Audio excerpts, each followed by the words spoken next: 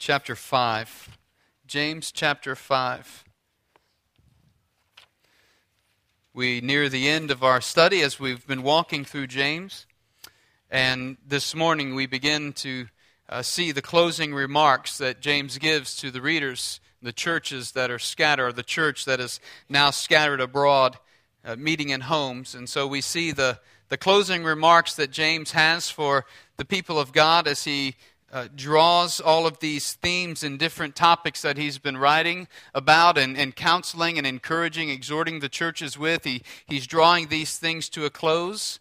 And this morning, as we approach verse 7, the title of the message is Patient Endurance and the Hope of Eternity. Patient Endurance and the Hope of Eternity. And I think specifically because what James is speaking about is he's speaking about the hope, the true hope that we have, all those who are believers in Christ, professing faith in Jesus Christ, the true hope that is ours for eternity, and then how that impacts the way we live and what we do, how we live here and now, in today. And there is certainly this tension between the now and what will be. James seeks to help the church flesh that out. And so if you found your place in verse 7, say amen. Let us read. Therefore, be patient, brethren, until the coming of the Lord. The farmer waits for the precious produce of the soil, being patient about it until it gets the early and late rains. You too be patient. Strengthen your hearts, for the coming of the Lord is near. Do not complain, brethren, against one another, so that you yourselves may not be judged. Behold, the judge is standing right at the door. As an example, brethren, of suffering and patience, take the prophets who spoke in the name of the Lord. We count those blessed who endured. You have heard of the endurance of Job and have seen the outcome of the Lord's dealings, that the Lord is full of compassion and is merciful. Let us pray. Father, as we open your word this morning, we have cried out to you in musical worship and laid our souls bare before you. And so, Father, we pray now that you would speak through your word into our lives. Oh God, that you would test us this morning before you, that you would reveal in our own hearts and in the counsel of our minds by your Spirit, Lord, that you would reveal any areas in our life of sin, that we would confess that readily before you. God, teach us this morning. Beckon us unto you, Father, to come and to lay our struggles before your throne. Teach us, Father, to lay our hearts before you and to open our hearts before your word. I pray, God, that you would illuminate our minds, Holy Spirit, that you would teach us through your word, that you would open our hearts to love your word and give us strength in our lives to apply your word so that we might live for your glory. It's in Christ's name that we pray. Amen. Have you ever heard someone say, don't pray for patience, you might just get what you ask for? Or maybe you've heard someone say, patience is a virtue, right? And so this morning I want to speak to us really about this virtue of patience. What is this virtue of patience? And James speaks about patient endurance. I found this unknown source that said, patience is a virtue, possess it if you can, found seldom in a woman, never in a man.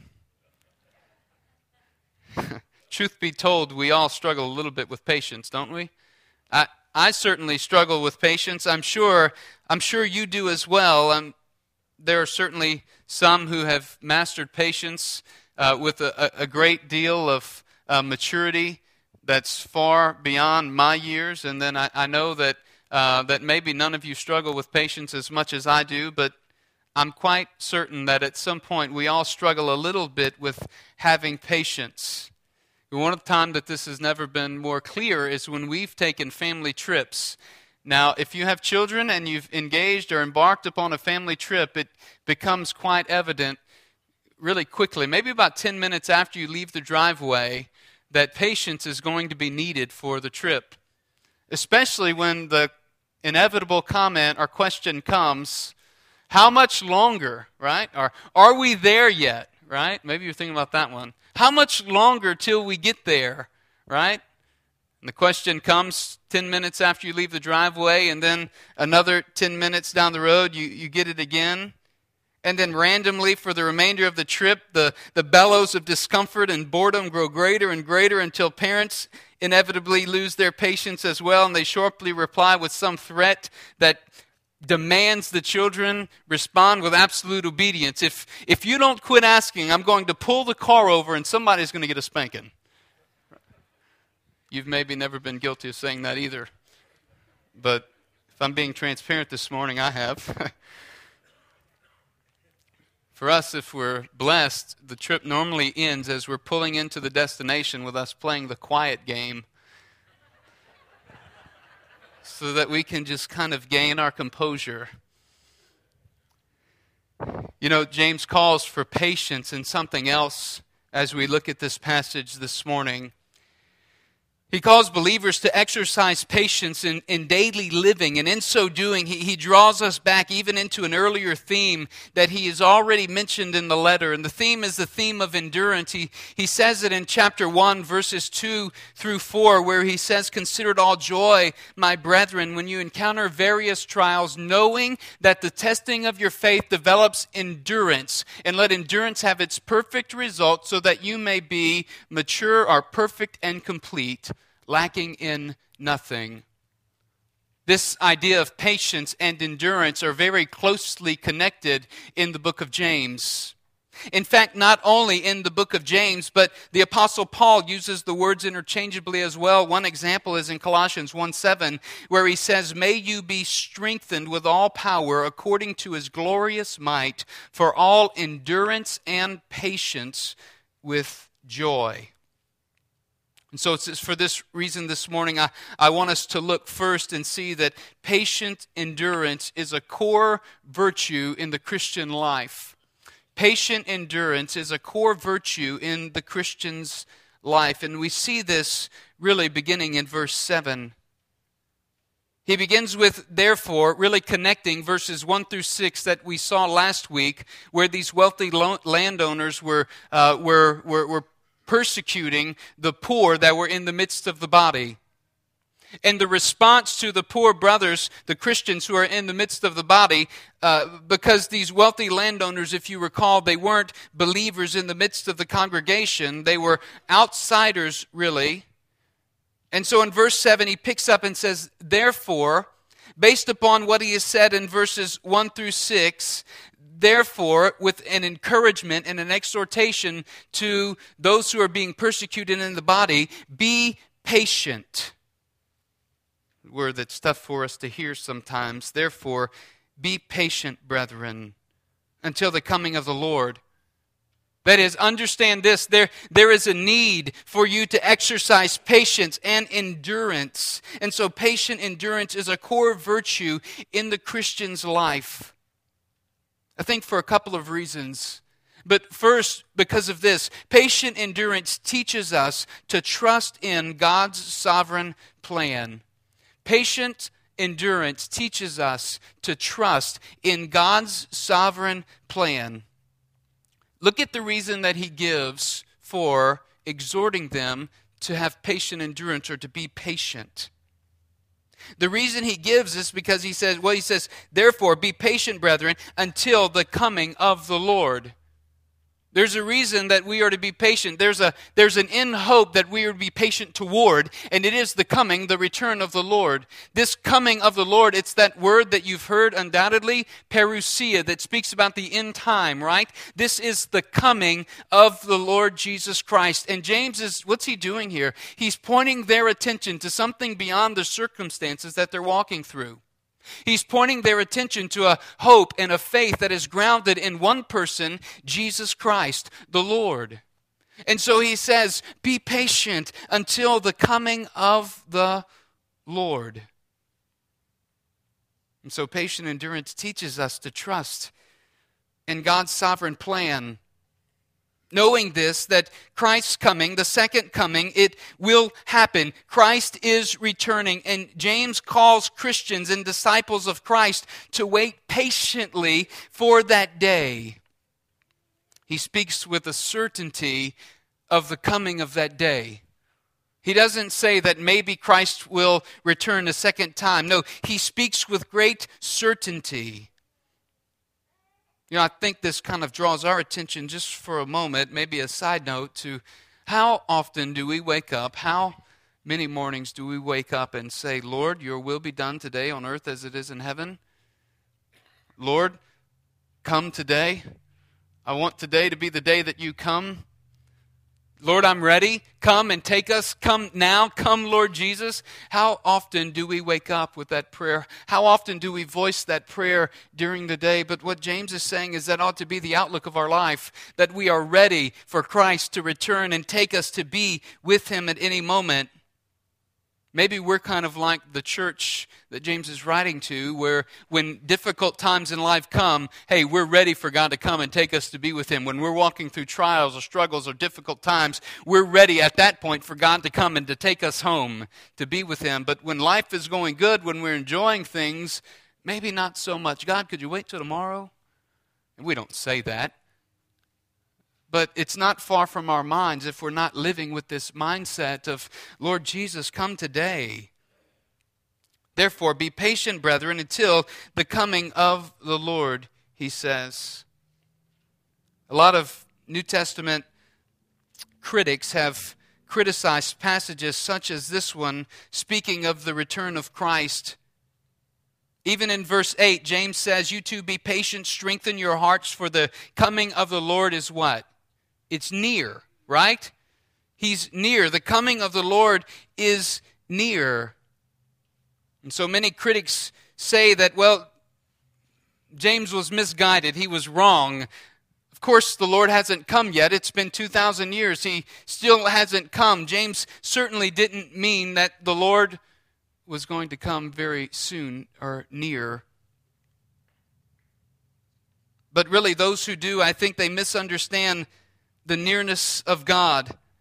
Look at 2 Peter chapter 3, verses 3 through 10, and see what Peter says about the nearness of God. 2 Peter 3, 3 through 10. It'll be on the screen for you to follow, or you can turn there.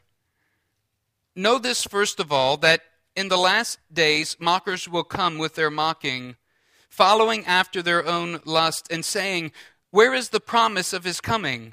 For ever since the fathers fell asleep, all continues just as it was from the beginning of creation.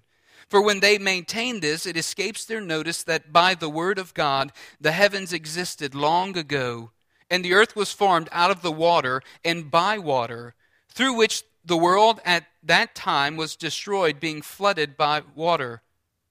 But by his word, the present heavens and earth are being reserved for fire, kept for the day of judgment and destruction of ungodly men. But do not let this one fact escape your notice, beloved, that with the Lord 1 day is like 1,000 years, and 1,000 years like 1 day. The Lord is not slow about his promise, as some count slowness, but is patient toward you, not wishing that any would perish, but for all to come to repentance. But the day of the Lord will come like a thief, in which the heavens will pass away with a roar, and the elements will be destroyed with intense heat, and the earth and its works shall be burned up. You see, James speaks of the nearness of the Lord and the coming of the Lord, that he is coming. His coming is near. His return is imminent. Christ will be coming back, and it's for this reason that James is calling the people of God to patiently endure the trials and the struggles that they are walking through. I think nature gives us a tremendous illustration of this very idea of understanding the nearness of God in our temporal minds. The life of a mayfly is exactly 1 day. Suppose a mayfly hovering over a pool for 1 spring day of its life was capable of observing the tadpole, offspring of a frog, in the water below. In the mayfly's aged afternoon, having seen no change in the tadpole, it would be impossible for the mayfly to conceive that the tadpole's becoming a frog was very near. So it is with us in our mayfly existence in Christ's calendar. Our shortness of days does not negate the nearness of His coming. You see, God's word is clear.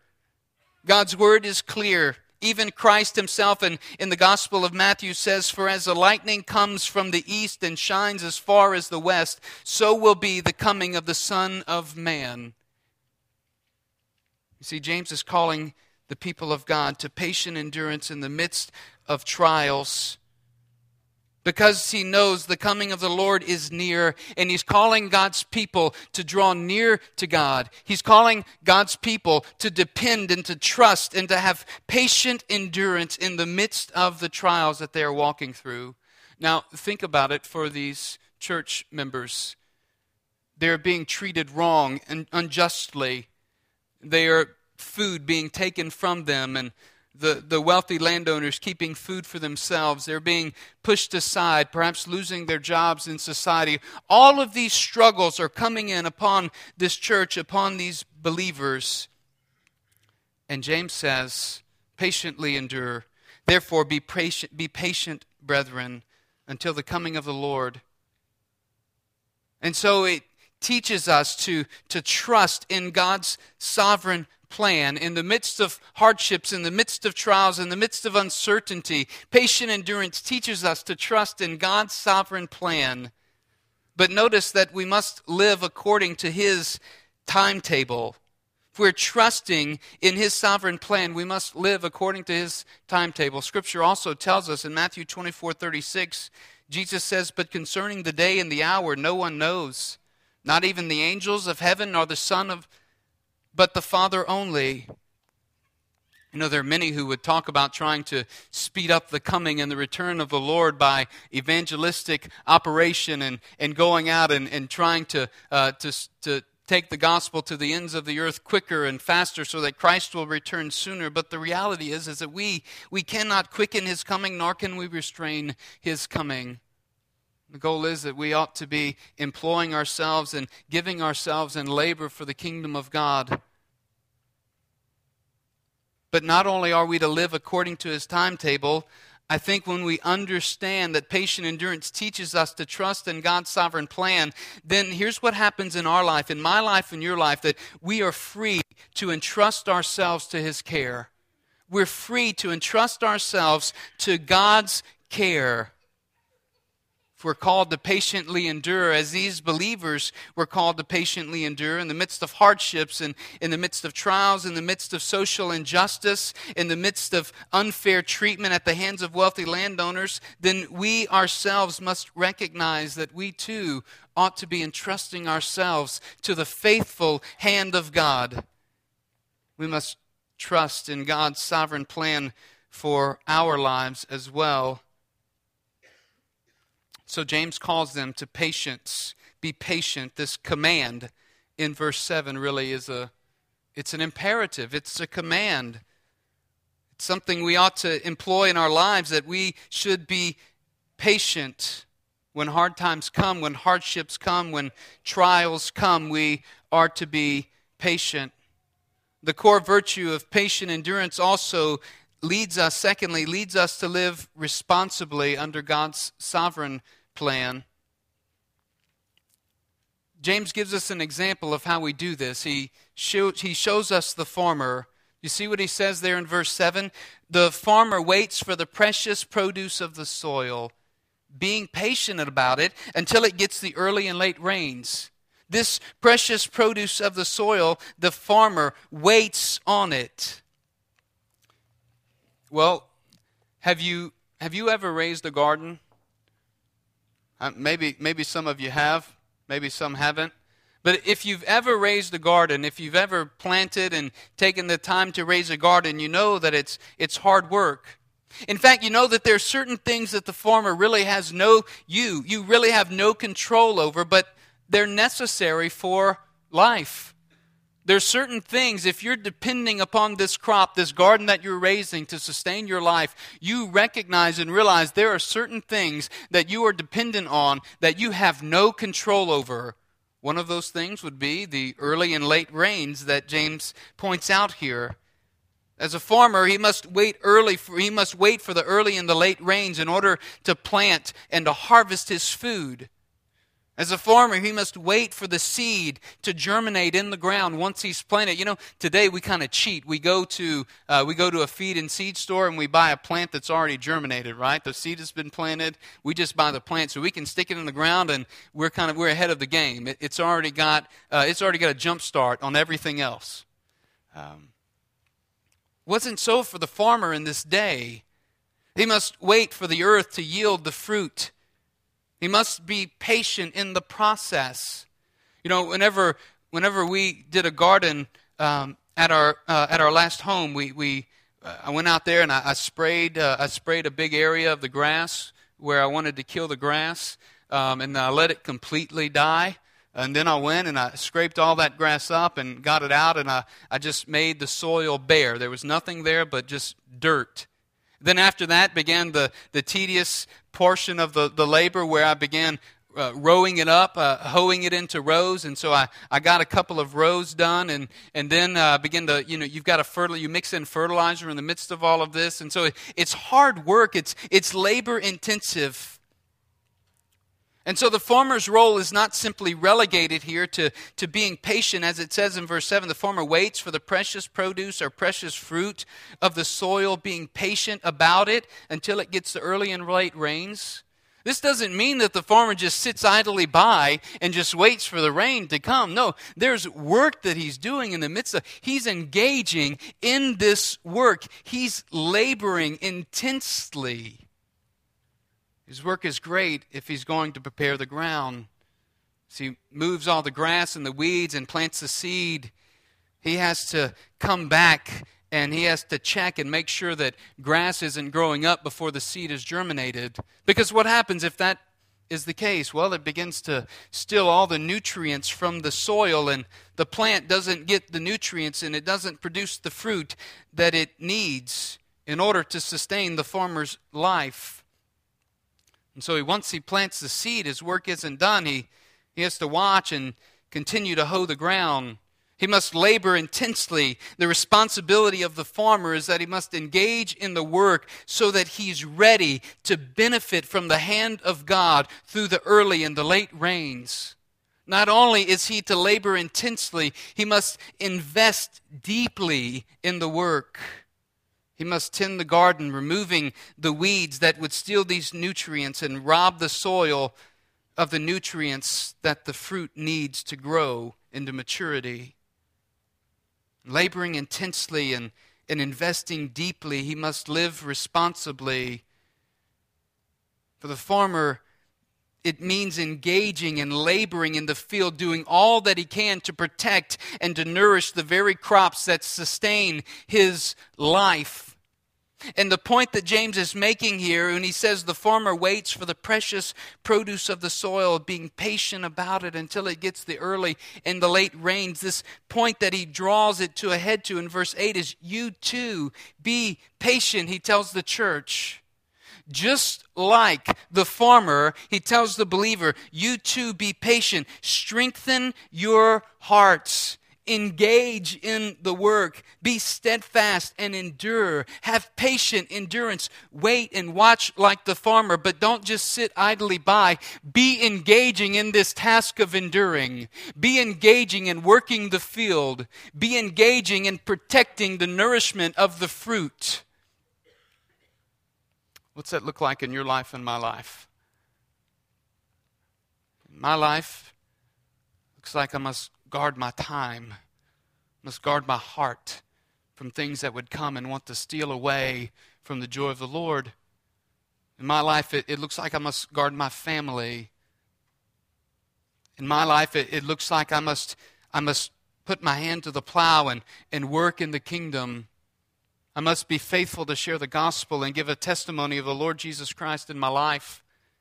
In my life, it looks like I must guard that time in the Word and that time in prayer, so that I might continue to have my soul nourished and the Lord might continue to have an avenue of speaking into my life, that I would not quench the Holy Spirit in my life, but that I would pursue Him and follow God.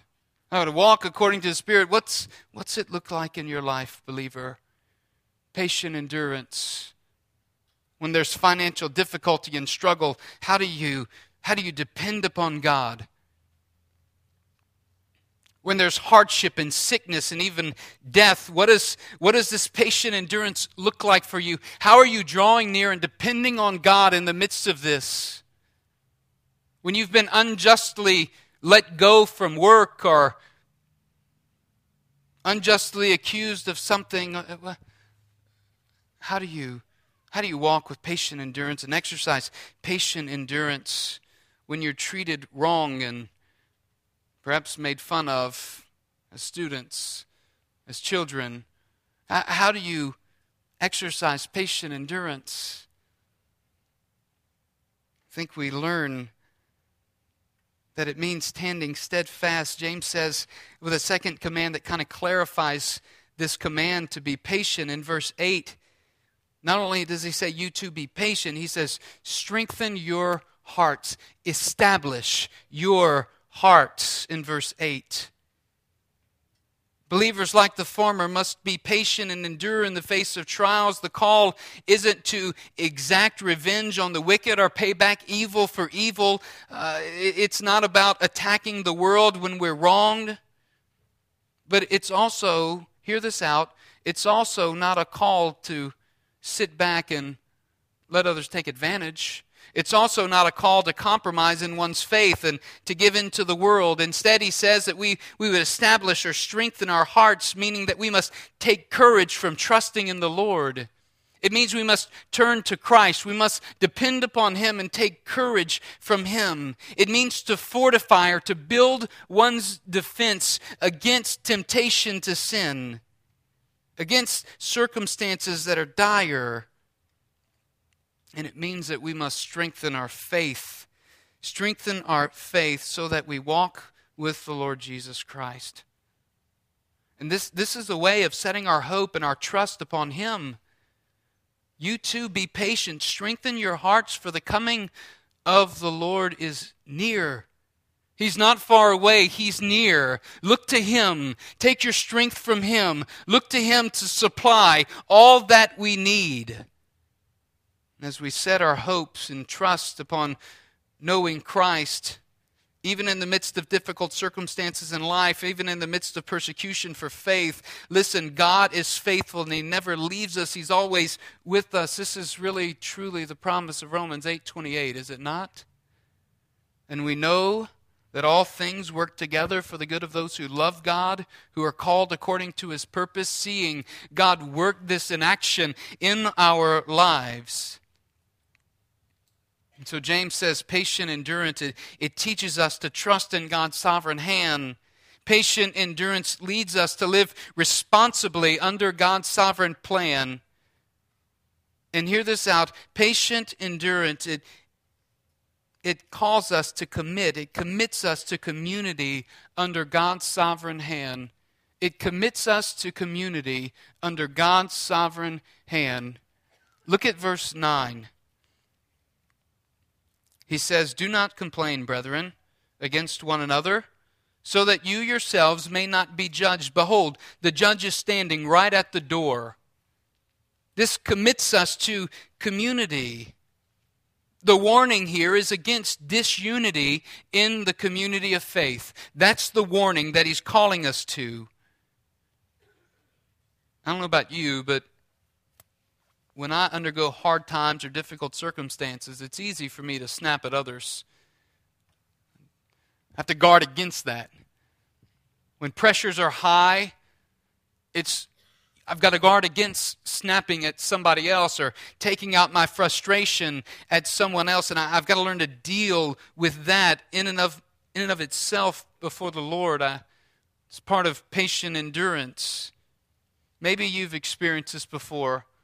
Maybe it looks something like this for you. You come home, it's been a hard day at the office, and you get home, and Maybe the dog does something, and so you kick the dog, and you get frustrated, and then maybe your wife says something, and you snap, or your husband says something, and you snap, or maybe the kids say something, and you snap at them, and you recognize and say, where in the world did this come from?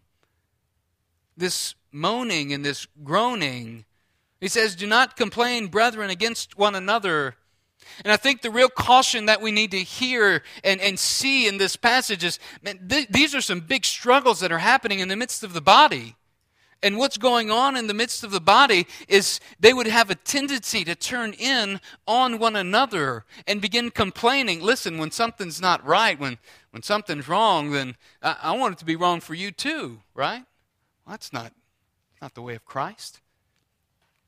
But that tends to be what happens when things are difficult for us. We make things difficult for others. And James is saying that's not the way it ought to be. He says, don't complain. Do not complain, brethren, against one another, so that you yourselves may not be judged.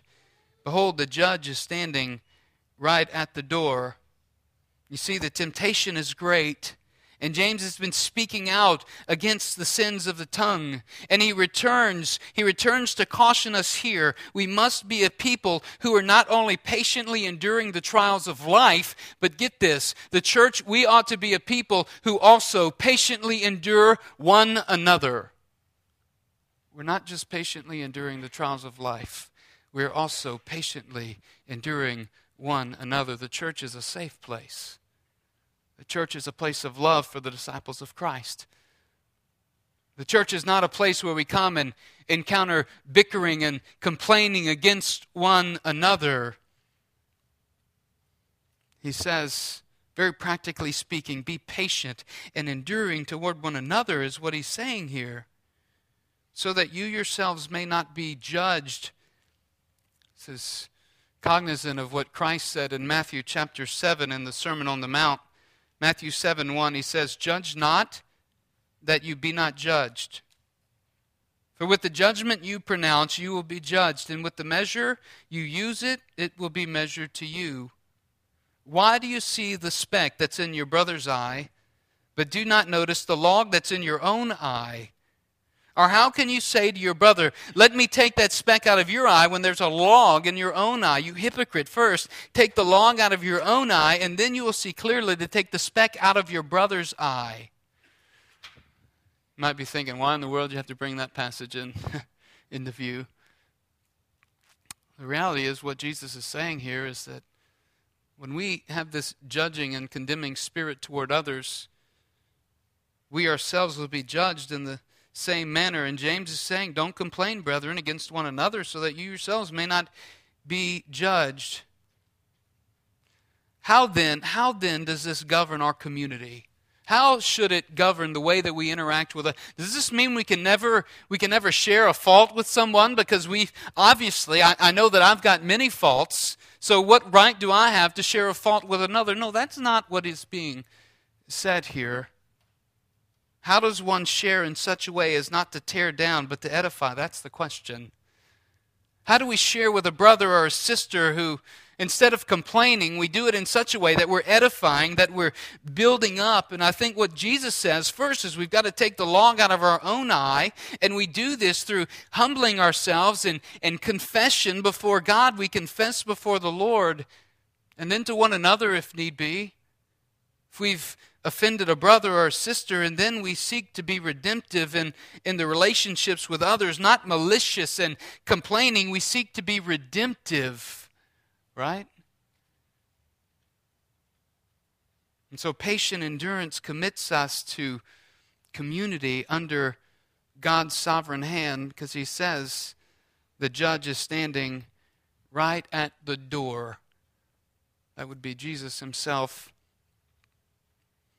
One commentary said this: the nearness of the eschatological day is not just an impetus to look forward to the judgment of sinners and so stand fast in the faith oneself, but it is also a warning to examine one's behavior so that when the one whose footsteps are nearing finally knocks on the door, one may be prepared to open. For open we must, either for blessing or for judgment. The coming of the Lord is also the coming Lord is also the judge of the Christian.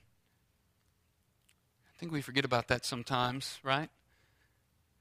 God is a God of grace and mercy. We'll see in a moment, He's full of compassion. But let us not get caught up, brothers and sisters, in judging one another, lacking compassion, lacking mercy on one another. Let us patiently endure with one another. Let us be committed to community under God's sovereign hand. You see, if we have patient endurance, our lives will expectantly look forward for the return and toward the return of Christ, and we will stand firm, laboring for His kingdom until He comes. That's what patient endurance teaches us and leads us in. But secondly, this morning, I want us to see that patient endurance, James says, patient endurance has been modeled for us. It's been modeled for us from the Scripture in verses 10 and 11. Look at what he says. As an example, brethren, of the suffering and patience, take the prophets who spoke in the name of the Lord. We count those blessed who endured. You have heard of the endurance of Job and have seen the outcome of the Lord's dealings, that the Lord is full of compassion and is merciful. Patient endurance has been modeled for us, and first James gives us a picture of the prophets, right? He points us to see the prophets. These prophets were the men that we see throughout their ministry in the Old Testament, where we see their speaking in the name of the Lord brought them great suffering. And the great suffering that it brought them, James points out that they endured this great suffering with patience. Their lives pointed to Christ as the one who was to come. As they prophesied, they spoke and they exhibited faith in God and hope in His promise, even as they were being threatened for their words and the things that they spoke, as they would come and they would even speak against kings. Think about the prophet Jeremiah. He was thrown into a dried up cistern and left for dead. Think about Daniel. He was thrown into the lion's den. Think about Isaiah, Amos. All of these prophets of old, they were men who did not waver in their commitment to following and proclaiming the Word of God. These prophets spoke out against injustice and immoral wickedness, against idolatry, and called God's people for repentance. James tells us their suffering and their endurance was all done, though it was done for the glory of God. And like the prophets of old, so Christians are to speak in the name of Christ and live for the glory of God. That is what James is speaking about for patient endurance. Like the prophets of old, let us take note of their faithfulness. Let us take note of how they walked and followed God, and let us live faithfully, patiently enduring, but boldly. Let us live for the glory of God as well. Let us be like the farmer who, though he patiently waits for God's hand in bringing the early and late rains, is busy working and cultivating the field, growing in our sanctification in Christ, working and sharing the gospel, planting seeds and seeing the kingdom of God come forth. Let us be like those prophets of old. Patient endurance was modeled for us through the picture of the prophets. He said, behold, we consider those blessed who endured, right? You know, we tend to look back on hard circumstances or great testimonies from people's lives, and then what do? We kind of idolize the hard times that they walk through, don't we? We look back and see the worthy causes that somebody maybe gave their life for, or we see the worthy cause that they lived for, even in the midst of persecution and suffering. But we, like the scattered church, James writes to, we must recognize that it's never easy and it's never pleasant to walk through the fiery trials and the present times of testing that they were walking through, nor that we ourselves will walk through. A great example of this would be the theologian Jonathan Edwards. Some of you may know him, maybe some don't. A tremendous theologian that many today not idolize in a bad way, but look up to and consider their theological mentor, so to speak. And you look at this man's life, and for over 20 years he was committed to preaching the gospel faithfully in a pulpit. And then one day, in a vote for 230 to 23, the church voted him out of the pastorate and fired him. After years of faithful ministry, here's a man who had faithfully poured out his heart, in preaching the gospel and devoting himself to the ministry of the church. And just like that, he was terminated and fired. But yet today, now that certainly wouldn't have been a joyful time for Jonathan Edwards to walk through. It was a difficult time. It was tough for him. But we look back on that today and say, what a tremendous encouragement we draw from a story and from a testimony such as that, one who would faithfully not budge in the midst of naysayers, in the midst of persecutors. And get the picture, church. James is calling us in the same way. As the prophets of old, as the church that he's writing to, and us today, he's calling us to be a people of patient endurance. He's calling us to be a people who are bold in our proclamation of the gospel, who are bold in our proclamation and our verbal condemnation of social injustice. He's calling us to be a people who live our faith out verbally and in action. We must be about living our faith and sharing the gospel of Jesus Christ. The church today in America, this is the challenge for us. To be faithful in our witness, to share the gospel, and to not budge, but to be bold in our testimony and our proclamation. Then he ends with the picture of Job. Patient endurance. Perhaps the greatest example, aside from the example of Christ himself, in all of Scripture is the picture of Job and the patient endurance that he walked through as he suffered much loss in his life and much heartache. I mean, could you imagine at one day having all of these messengers come to you and say, your sheep have been killed. Fire came down from heaven and consumed them all, your servants with them. And at 4 different times, these people come and tell him everything he has is gone. And the last one that comes says, you know what, the house fell down on all of your kids and they died as well. Everything. And in a matter of moments, everything in his life was lost. And then you know what Scripture records Job did? He fell down and worshiped the Lord. Said, the Lord gives and the Lord takes away. Blessed be the name of the Lord. The story of radical, patient endurance. We count those blessed, he said, who endured. You've heard of the endurance of Job and have seen the outcome of the Lord's dealing. Hear this, that the Lord is full of compassion and is merciful. You know, this is a word that James had to create here. It's a one-time occurrence in the New Testament to describe full of compassion. It means that God is very, very, very, very compassionate toward his people.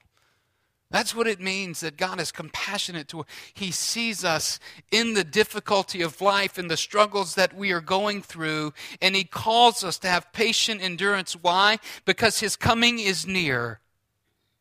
Endure, be steadfast, strengthen your heart, people of God, James says.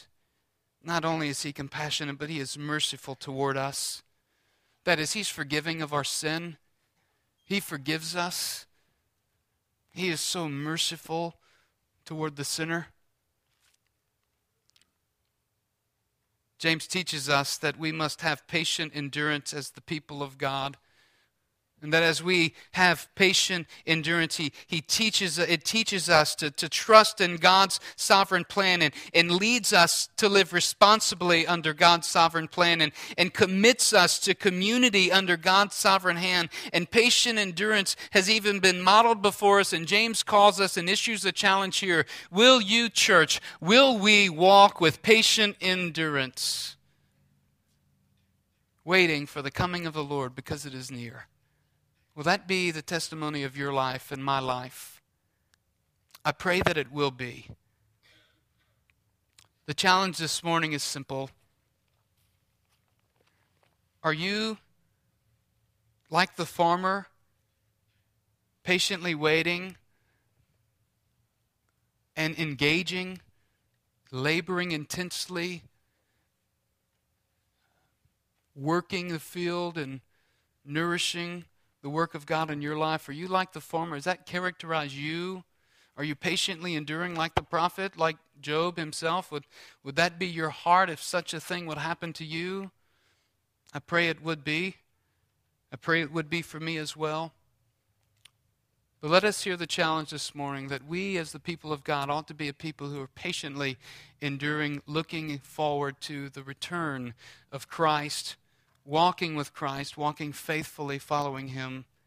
I'm going to close this in prayer, and I want to invite you this morning just to spend some time in personal prayer, reflecting upon your own walk with the Lord, confessing to Him any areas of sin maybe that He's revealed to you, and then return that to Him today in praise. Praise Him for the work that He's doing in your life as you confess before Him. Let us pray.